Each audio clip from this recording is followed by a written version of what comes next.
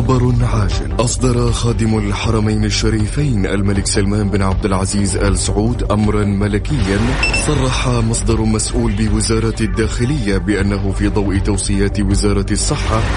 سمعنا هذه الأوامر والتصريحات في الفترة الماضية، كان في كثير من التساؤلات. ما هي عقوبة مخالفي الأوامر الملكية؟ هل نشر المقاطع أو الصور اللي تحرض على مخالفة الأوامر تعتبر جريمة؟ تابعنا وراح تعرف الإجابات وتفاصيل أكثر في اعرف حقوقك.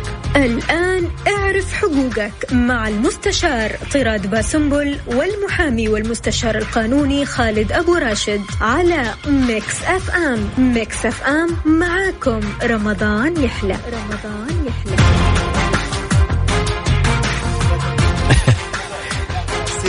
لو تعرفوه تضحكوا. قبل ما نعرف السر خلينا ندخل مرة ثانية عشان رجعنا للبث مرة ثانية مع ميكس اف ام. احنا الآن على الهواء في ميكس اف ام، ولأول مرة حلقة تعرف حقوقك ما نتكلم عنها في أشياء قانونية، نتكلم عنها في أسئلة شخصية. كثير من الناس ما شاء الله أبو محمد عنده جماهيرية عالية جدا. هنا بس لا تنسى عكاظ يا عم خالد. طبعا عكاظ لها الفضل الكبير جدا علي في انطلاقتي في الاستشارات القانونية. كيف الواحد ينسى الجهات اللي لها فضل كبير بعد الله عز وجل؟ الناس ما فاهمة، فجأة على الهواء يجوا عكاظ في الموضوع.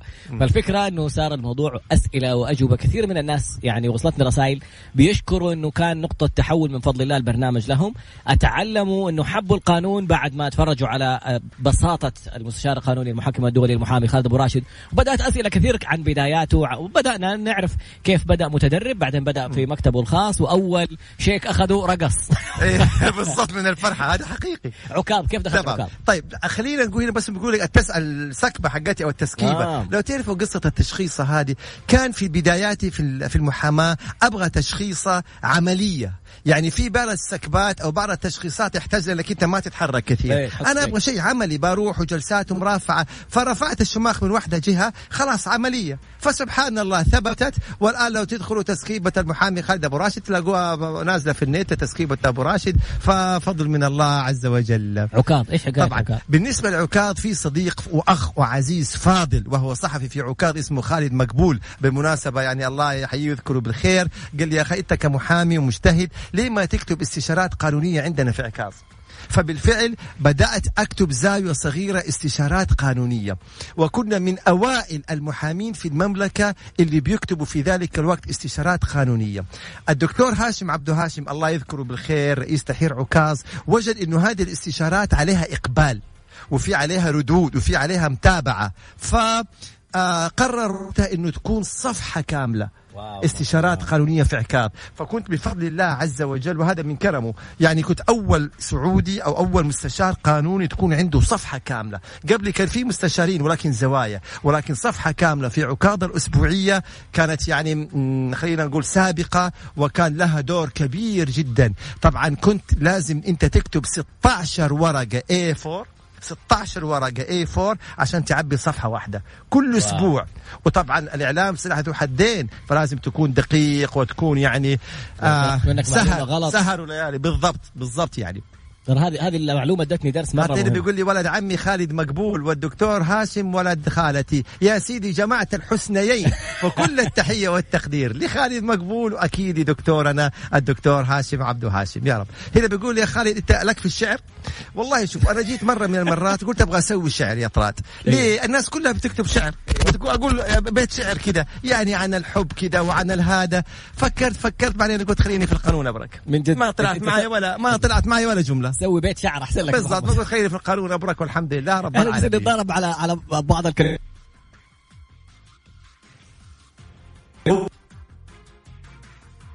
الأهلي هنا بيقول لي يعني لك أكيد الأهلي حياة كاملة في الأهلي، ذكريات، تاريخ، فضل كبير له بعد الله عز وجل علي بمعرفتي بالرجال، معرفتي بالجماهير. ولكن بس في حاجة مرة مهمة ندعمه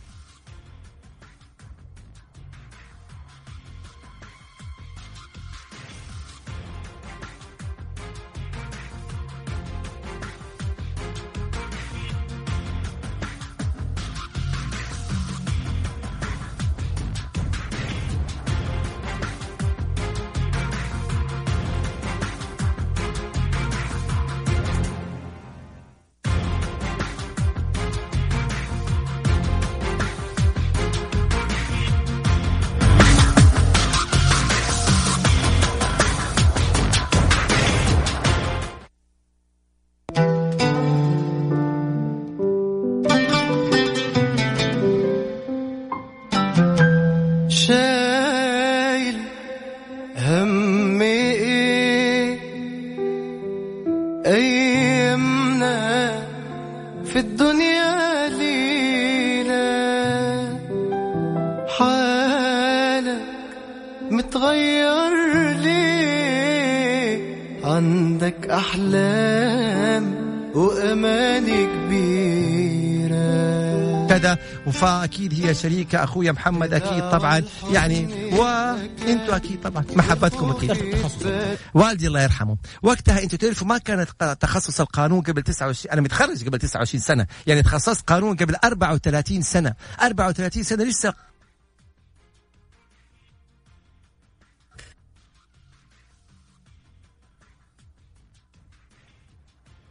كده.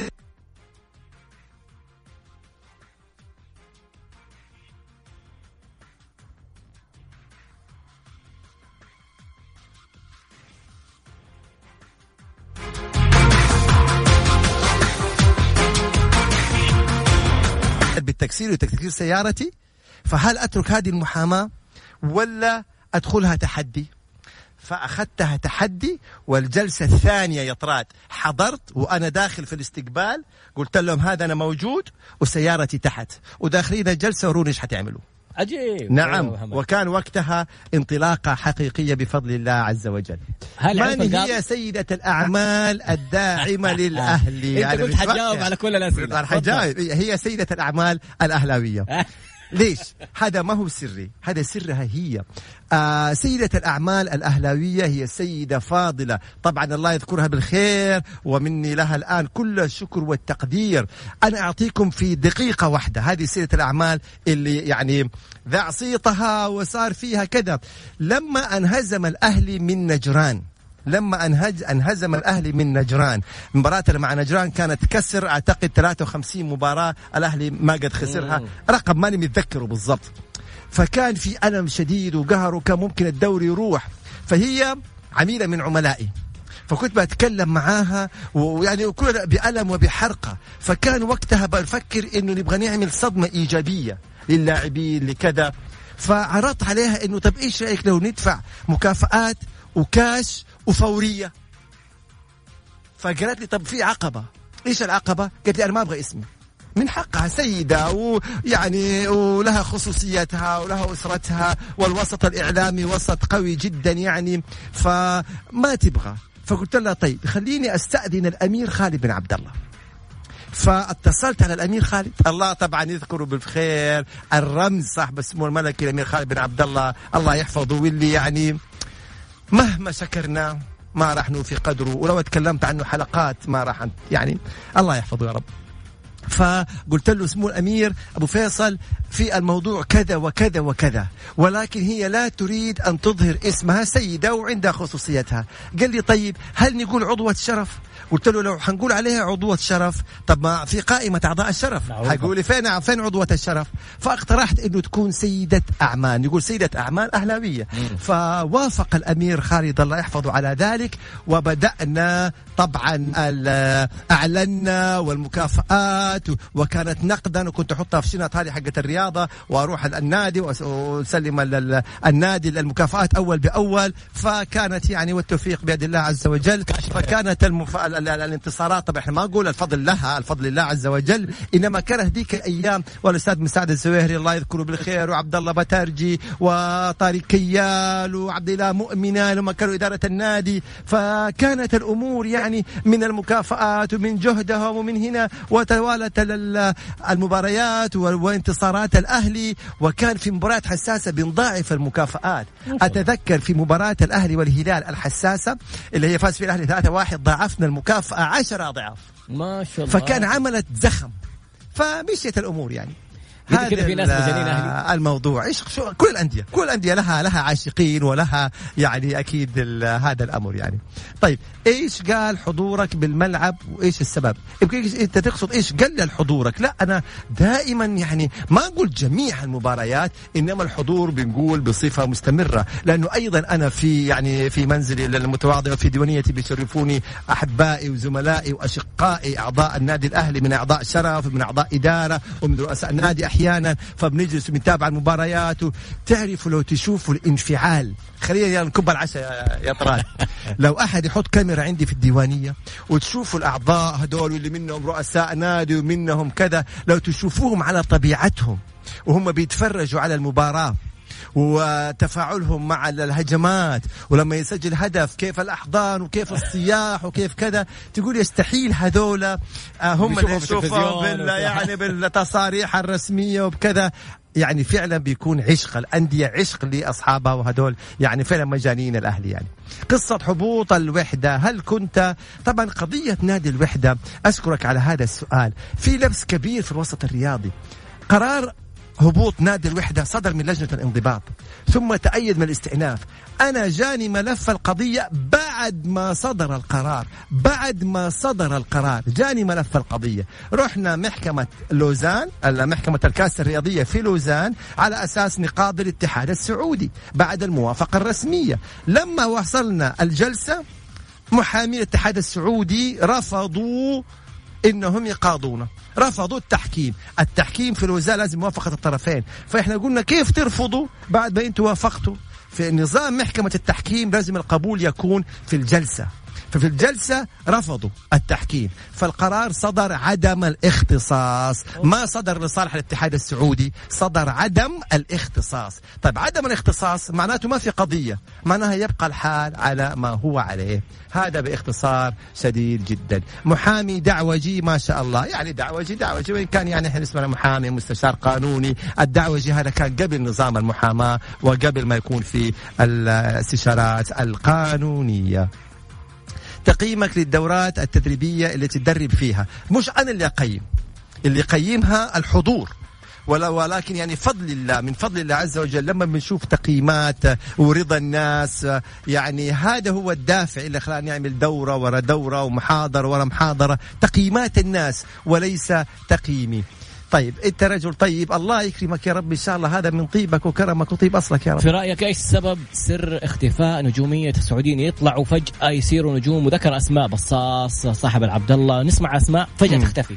احنا هنا ما نعمي، لانه في نجوم استمرت نجوميتهم حتى بعد يعني حتى بعد اعتزالهم للملاعب. الان احنا بنشوف مثلا الهريفي، بنشوف سامي الجابر، وبنشوف ماجد عبد الله، وبنشوف محمد نور، وبنشوف حسين عبد الغني، ما انه حسين ما شاء الله عليه لا زال بيلعب. يعني في نجوم كلمة حق تقال، نواف الطمياط، يعني الواحد ما ابغى الذاكرة تخونني، يعني فؤاد انور، سامي الجابر، ذكرنا هؤلاء الاسماء. فمنهم ما زال مستمر، منهم في اعضاء في الاتحاد مثلا، منهم في الاندية، وفي نعم لاعبين للاسف ما حافظوا على لياقتهم، ما كان لهم الفكر الاحترافي، فكان عمرهم في الملاعب قصير. فنعم في كذا وفي كذا. يعني في احد يقول لك يا متر احنا ناخذها بدعابة، يعني لما يمتر يمكن كانت تقال في مصر بشكل أكثر وهي في الأصل الفرنسية، إنما يعني مقبولة، ناخذ الأمور دائما إحنا بسعة الصدر. يعني نصيحتك لحديثي التخرج؟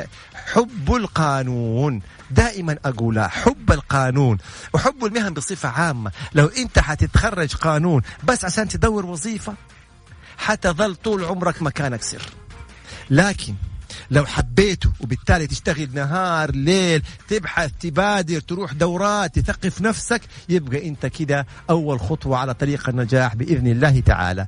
شيل المايك عادي يا شباب، المايك هذا ما هو لكم، المايك هذا لإذاعة ميكس اف ام، لأنه الإذاعة معانا على الهوا لايف، فالمايك للإذاعة. طيب سؤال جميل صراحة. حتى الاتحاديين يعني ما بيستحقوا لما يشتكوك للاتحاد، يقول لك يا أخي طب الاتحاد يصير معاه، الوحدة يصير معاه. إيش سر باقي جماهير الأندية؟ غالبا لما يكون الشخص يقول أنا أهلاوي ولا أنا هلالي يقوم عليه باقي الأندية. إيش السر معاك أنت؟ ليش الباقي؟ يعني بفضل الله عز وجل ذكرت يمكن يا طراد، يستحيل أن أسقط على نادي، يستحيل أن أغلط على نادي أو على جمهور نادي، يستحيل. إيه وأدعم نادية وأشجعه وأتحمس وأبغى يفوز وأفرح بالفوز، لكن إنك تسقط على الآخرين لا.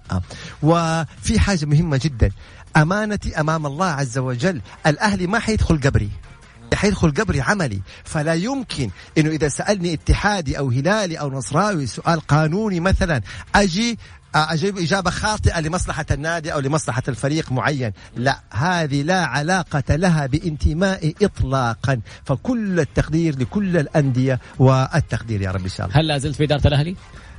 مع الأهلي دائما المناصب ما هي شيء، يعني ما هي سبب رئيسي. تعرف أقول حاجة الأول مرة، يعني بفضل وأتشرف إنه تم ترشيحي أو عرض علي رئاسة الانضباط في الاتحاد السعودي لكرة القدم. ما شاء الله تبارك. ورئاسة لجنة الاستئناف في الاتحاد السعودي لكرة القدم، وكان هذا في عهد الأمير عبد الله بن مساعد الله يحفظه ويذكره بالخير، والدكتور أحمد عيد الأستاذ أحمد عيد. فكان جاني العرض واعتذرت عن هذا المنصب طبعا مع كل الشكر والتقدير لهم. أيضا عرض علي أكون عضو في مجلس إدارة الاتحاد السعودي، واللي عرضوا علي كان الدكتور عادل عزت وهو حي يرزق وله كل التقدير والاحترام، وأيضا اعتذرت عن ذلك. تمام. كان أيضا المجال متاح لي إني أرشح نفسي، مو إني أسير، أرشح نفسي لرئاسة النادي الأهلي، أقدم مع ملفات المرشحين، ولم يسبق لي ذلك لسبب بسيط جدا. أتيت الرياضة حبا في الأهلي وليس طمعا في أي مناصب أخرى، وحابب أظل على طول بهذا الشكل، حبا في الأهلي، ندعم الأهلي، نخدم الأهلي بعيدا عن كل المناصب. هذه المسألة كلها. هل الإسقاط يعتبر جريمة؟ يعتمد على صيغة الإسقاط. إيش يعني إسقاط؟ ما هذا هو إنك تخطئ على نادي. فهنا على صيغة إذا الصيغة فيها سب، فيها اتهام، فيها قذف، أيوة طبعا جريمة. هذه هي الجزئية. صلي على النبي، اللهم صل وسلم وبارك على نبينا محمد وعلى آله وصحبه أجمعين. ليش القانونيين دائما موسوسين وحريصين جدا؟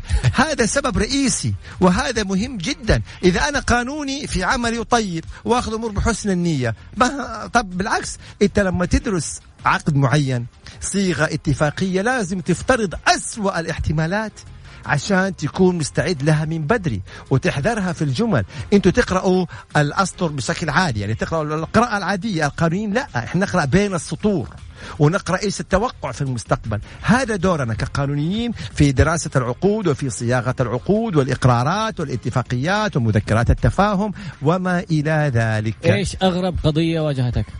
احنا هنا يعني ما حنقول أغرب قضية بقدر ما نقول أكثر القضايا ألما.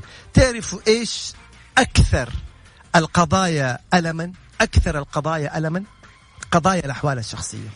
سيبوكم من قضايا فلوس وأراضي وتركات وإرث، قضايا الأحوال الشخصية. لما تبكي بدل الدمع دم، تبغى تشوف بنتها، أو لما أب يتألم، وتعرفوا دموع الرجال أيضا غالية، تمام، يكون محروم من بنته ومن ولده بسبب قضايا الحضانة.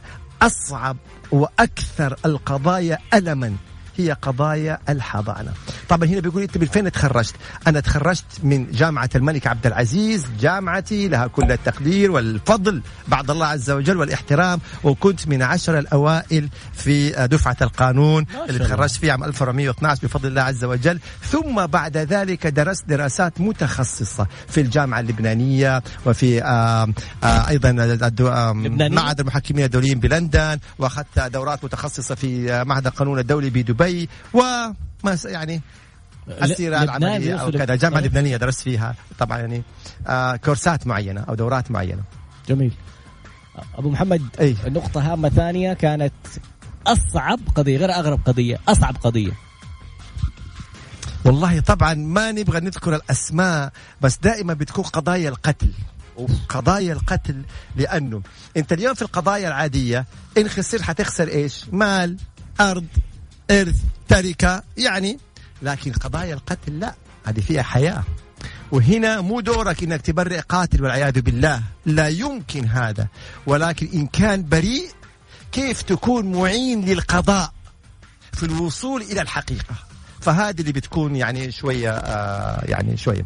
واحد هنا بيقول لي اللي هناك إيش بيسوي؟ اللي هناك مهندس الصوت. احنا هنا إذاعة لايف، يعني مو مجرد مباشر، مهندس الصوت اللي عشان إذاعة ميكس اف ام بيتابع مهندس الصوت وإذاعة ميكس اف ام. هل تم عرض عليك مبلغ كبير مقابل تأخذ قضية أنت عارف إنه هي قانونيا غير صحيحة؟ نعم، المحامي يتعرض لمثل هذه الأمور. أتعرض علينا قضايا إننا نبيع قضايانا، ننسحب من القضايا.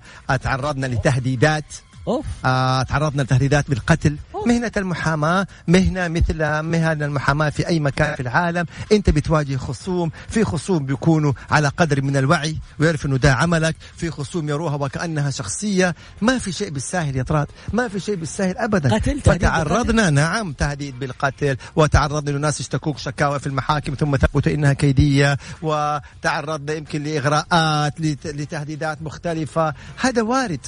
هذه مهنة محاماة زي مهنة الصحافة، مهنة المتاعب، ضباط الشرطة، المحققين، أعضاء النيابة. كل هذه المهن هم معرضين إنه هم يعني يتعرضوا لمثل هذه المواقف. هذا وارد. طلب منك إنك تستلم قضية أنت عارف إنها قانونية. أيوة طبعا. اعتذرنا كثير يا طلعت عن قضايا تمام، وجدت إنه صاحبها مخطئ أو ظالم أو مو معه حق فاعتذر عنها. هذا طبعا أمر يعود لأمانة المحامي مع ربنا عز وجل. بالضبط. طيب أكثر قضية خلتك تضحك وإنت تقرأها؟ ما في قضايا تضحك، ما عدى علينا، ما يجون غير أصحاب المشاكل وأصحاب القضايا ما تيجي قضايا تضحك يعني ما تذكرها كثير، يعني ما أذكرها كثير. وإيش رأيك بتخصيص أو بتخصص الأندية؟ أنا أقول لكم هي من الآن رأيي الشخصي غير مهيئة إنها تتخصص في الوضع الحالي، غير مهيئة إنها تتخصص في الوضع الحالي. ليه؟ أنت اليوم عشان تخصص نادي يعني لازم يعتمد على نفسه، لازم يكون عنده دخل مادي. اليوم أندية ميزانيتها 150 مليون و140 مليون، إذا أنت تبغى توقف دعم الدولة عنها وتقول لا اعتمدي على نفسك، طب حتجيب المبلغ هذا من فين؟ فأنت لازم أول مرة تهيئ السبل للنادي إنه يعتمد على نفسه بعدين خصصه. هذا رأيي الشخصي وكل التقدير والاحترام. سؤال جدا جميل، يقول لك إيش عقوبة الأشخاص اللي يسووا مقاطع لمسؤولين ويركبوا عليها مقاطع فكاهية؟ جرائم معلوماتية أو ينزلوا خطابات جرائم معلوماتية. أنت لما تجيب صورة مسؤول أو أي شخص كان وتركب عليه مقطع سخرية ولا فكاهي، جريمة معلوماتية. هذه المادة السادسة 5 سنوات سجن و3 مليون ريال غرامة. لما اتفقنا من غير قانون ما اتفقنا من غير قانون مشوها عليك. طيب يلا. تكفى وجه رسائل القطاع الخاص تمكين الموظف السعودي بالمناصب القيادية وزرع الثقة فيه حفظك الله. طبعا يعني أكيد أتمنى من القطاع الخاص وإن شاء الله تعالى أنه على قدر كبير من الوعي. ثقتنا في ابناء بلدنا ليس تقليلا من غير السعودي، له كل التقدير والاحترام، وهم خدمونا وبذلوا جهدهم فلهم من التقدير والاحترام. ولكن المناصب القيادية إحنا أبناء البلد، المفترض أكيد إنها تكون لأبناء البلد، وهذا اللي بيصير بأمر الله تعالى يا رب إن شاء الله. أحيانا جات أسئلة كثير وعدت علي ما لحقتها، فإذا حبيتوا تكرروها عشان نلحق يعني نجاوب عليها بأمر الله تعالى. إيش الخطوة القادمة؟ كل إنسان يبغى يتطور. مين نصب عليك؟ اتنصب علي والله. أيوة في البدايات اتنصب علي. عجيب. أي والله هذا صحيح، اتنصب علي يعني هذا صحيح. كيف؟ إيه والدتي نصبت علي مرة من المرات ضحكت علي.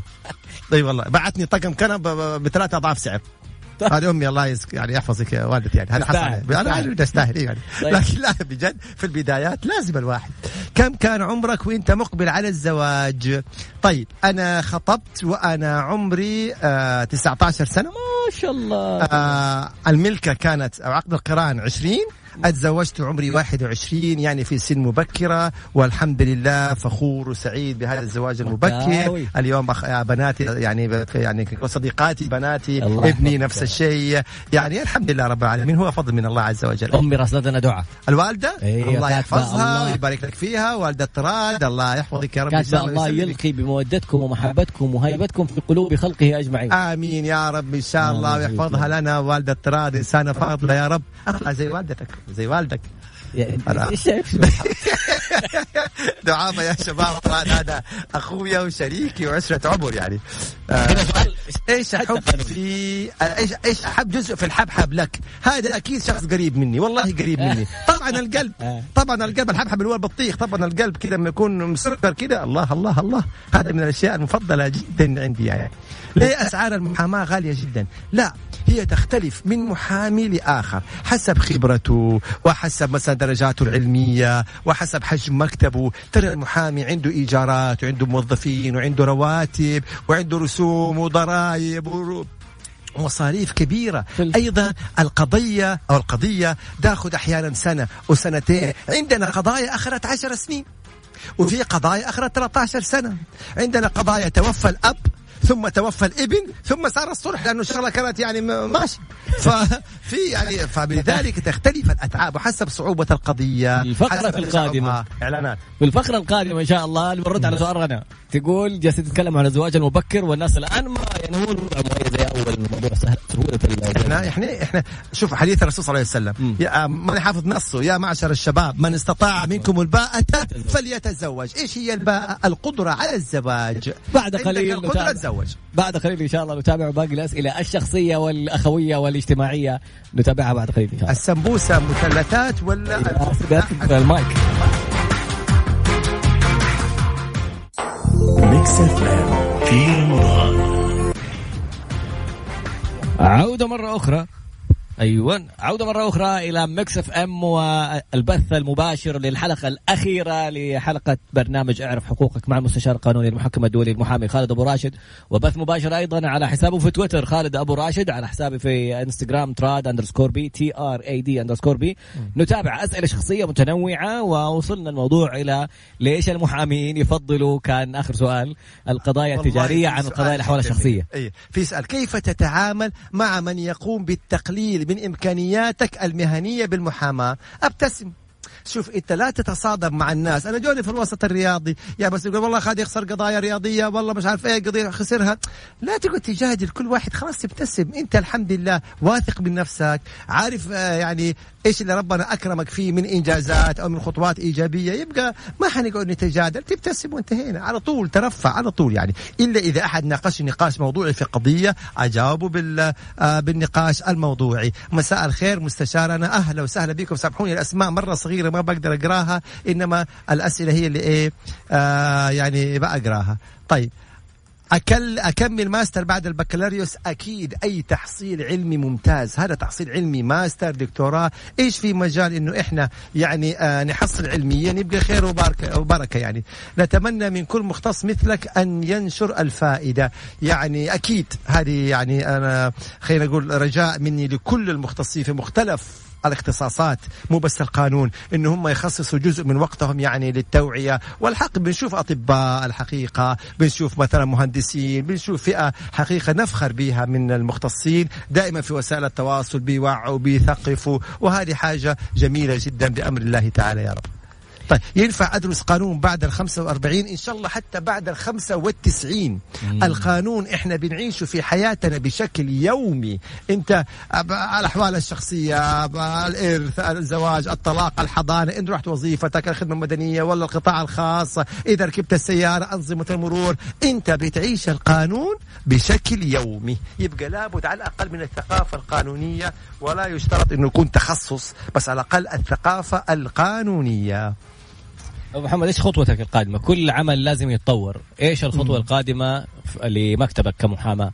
هل في توسعات؟ هل في تحالفات؟ نعم أكيد يعني. هذا سؤال جميل جدا. يجب أن لا يتوقف الطموح يا طراد، يجب أن لا يتوقف الطموح أبدا يعني. أنا بدأت لوحدي تمام، وبعدين كان معايا شريك وشريكين، ثم بعدين استمرينا، ثم الآن أنا كملت. فاليوم بفضل الله عز وجل أنا أفخر بزملاء معايا في المكتب، من سعوديين من غير سعوديين من سعوديات، أصبحنا فريق استاف كامل بفضل الله عز وجل. ودائما الواحد يطمح أنه يتوسع ويتوسع أكثر وينتشر يعني. لابد لا يأس مع الحياة بأمر الله تعالى. في قسم الإعلام، هل تعلم أني درست القانون في جامعة الملك عبد العزيز؟ ولكن في قسم الإعلام. البعض يقول إيش دخل القانون في الإعلام وفي كلية الآداب؟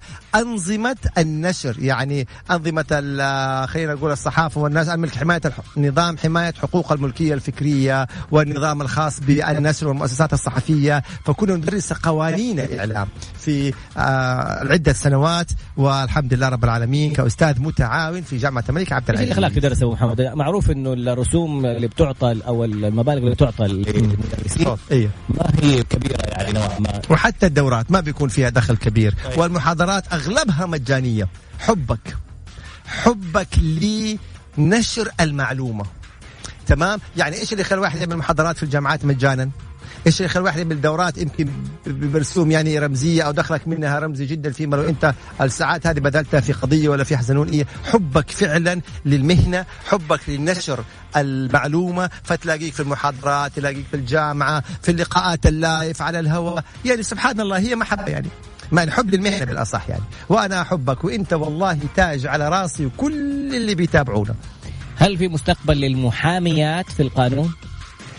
ايوه طبعا بامر الله تعالى. لا يعني خصصنا المحاميات اليوم. شوفوا الان كل الجهات الحكوميه فيها ادارات قانونيه، القطاع الخاص فيه له ادارات قانونيه، النيابه العامه، مكاتب المحاماه. لابد في البدايه تكون صعوبات. مو معقول يعني لا نتوقع ان الخريج يتخرج وتيجي الوظائف تطلبه. انت بدك تحاول وتبحث 1 و2 و3 حتى تضع قدما لك في سوق العمل، وبعدين على طول بامر الله تعالى. طيب رد علينا يا سيدي او يا سيدتي، انا تحت امركم والله. بارك الله فيك. هل كده اخذت قضايا مجانيه؟ هل اخذت قضايا مجانيه؟ نعم قليل. نعم، لانه المشكله في ايه؟ انت اليوم لو الاستشارة ساعة وانتهى الموضوع، لو بتكتب لائحة ولا شكوى انتهى الموضوع. لكن بتاخذ قضية مجانية بتقعد فيها 2-3 وانت جلسات روحات وجيات. ومع ذلك أخذنا. طيب الطلاب القانون اللي يحسوا بالخوف، شوف أعقلها وتوكل، اجتهد وتوكل. في اليوم واحد مهنة، أي مهنة كانت، من يوم ما يتخرج الوظائف والجهات تيجي تدور عليه.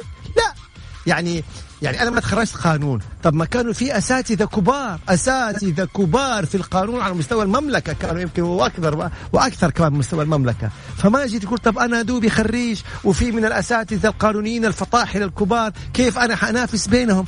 أنت أعقلها وتوكل، أجتهد واترك الرزق من الله عز وجل. فإلا مسألة التخوف، أجتهد وطور نفسك وثقف نفسك، والباقي على الله عز وجل. نصيحة ثانية لهذا الشخص نفسه يعني لو سمعت الحلقة الماضية كان الخوف والرهبة والربكة لأول قضية أخذها المستشار القانوني محمد خالد أبو راشد، كيف كانت في أول جلسة. يعني اشعر بالخوف وافعلها. النقطة الثانية تخصص.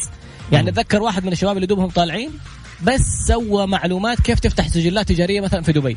الناس كلهم اللي بيفتحوا بزنس في دبي جول بالضبط. فايش تخصص؟ اجتهد وطور نفسك وإن شاء الله تعالى. أحبك الله الذي أحببتنا فيه. مصطفى يقول جلستكم حلوة وجوكم جميل. الله يكرمك. فينا بالنسبة للتدريب، شوف يا شباب اليوم أنت لا تقدم وتدرب، يعني تقدم دورة تدريبية أو محاضرة إلا إذا كنت ملم دارس هذا الموضوع من جميع جوانبه ومن جميع تفاصيله. اللي بيحضروا ما شاء الله عليهم فاهمين ودقيقين، وبيحضروا دكاترة وبيحضروا ماجستير وبيحضروا طلاب قانون مميزين وبيحضروا مثلا يعني خبرات مختلفة وبيسألوك أسئلة دقيقة. يجب أن تكون متمكن من المحاضرة اللي بتقدمها عشان تقدم فائدة، لأنه والله لو عملت محاضرة وما طلعت متمكن الله يعينك. فانتبه على هذا الأمر. يعني لو كان واحد من الحاضرين عنده المعلومة الصحيحة وانت بتقول شيء غلط، يعني نعم ما في إنسان فاهم كل حاجة يا طراد. ممكن إجابتين ما تكون ملم فيها، الأمر طبيعي، لكنك تكون فعلا زي ما تفضل طراد ضعيف جدا في المحاضرة. لا. كم صار لك سنة في القانون؟ يلا أديكم دقيقة حذروا. كم سنة لي خبرة في مهنة القانون؟ يلا أعطونا كده أرقام. لا تحسب يا طراد، أنت غشاش. لا تحسب يا طراد. اللي قلت يلا أعطونا كم سنة. 20 سنة غير صحيح، 25 سنة غير صحيح، 20 سنة غير صحيح، 25 غير صحيح. لازم أسوي جائزة يا شباب. 21 33 40 27 25 33. يعني اللي يسمع في الإذاعة يقول هريش بيتابع خير ولا يحزنون. طيب الصحيح اللي قال رقم 29 سنة. برافو عليك. 29 سنة أحسبوها. أنا تخرجت عام 1412 هجرية، إحنا الآن 1441، يبقى 29 سنة بفضل الله عز وجل في القانون متصلة. يزيد وفاء جاوبوها والحمد لله رب العالمين جابوها صحيح ما شاء الله عليهم. خلاص جاوبنا يا شباب اللي بيرسلوا لسه خلاص جاوبنا.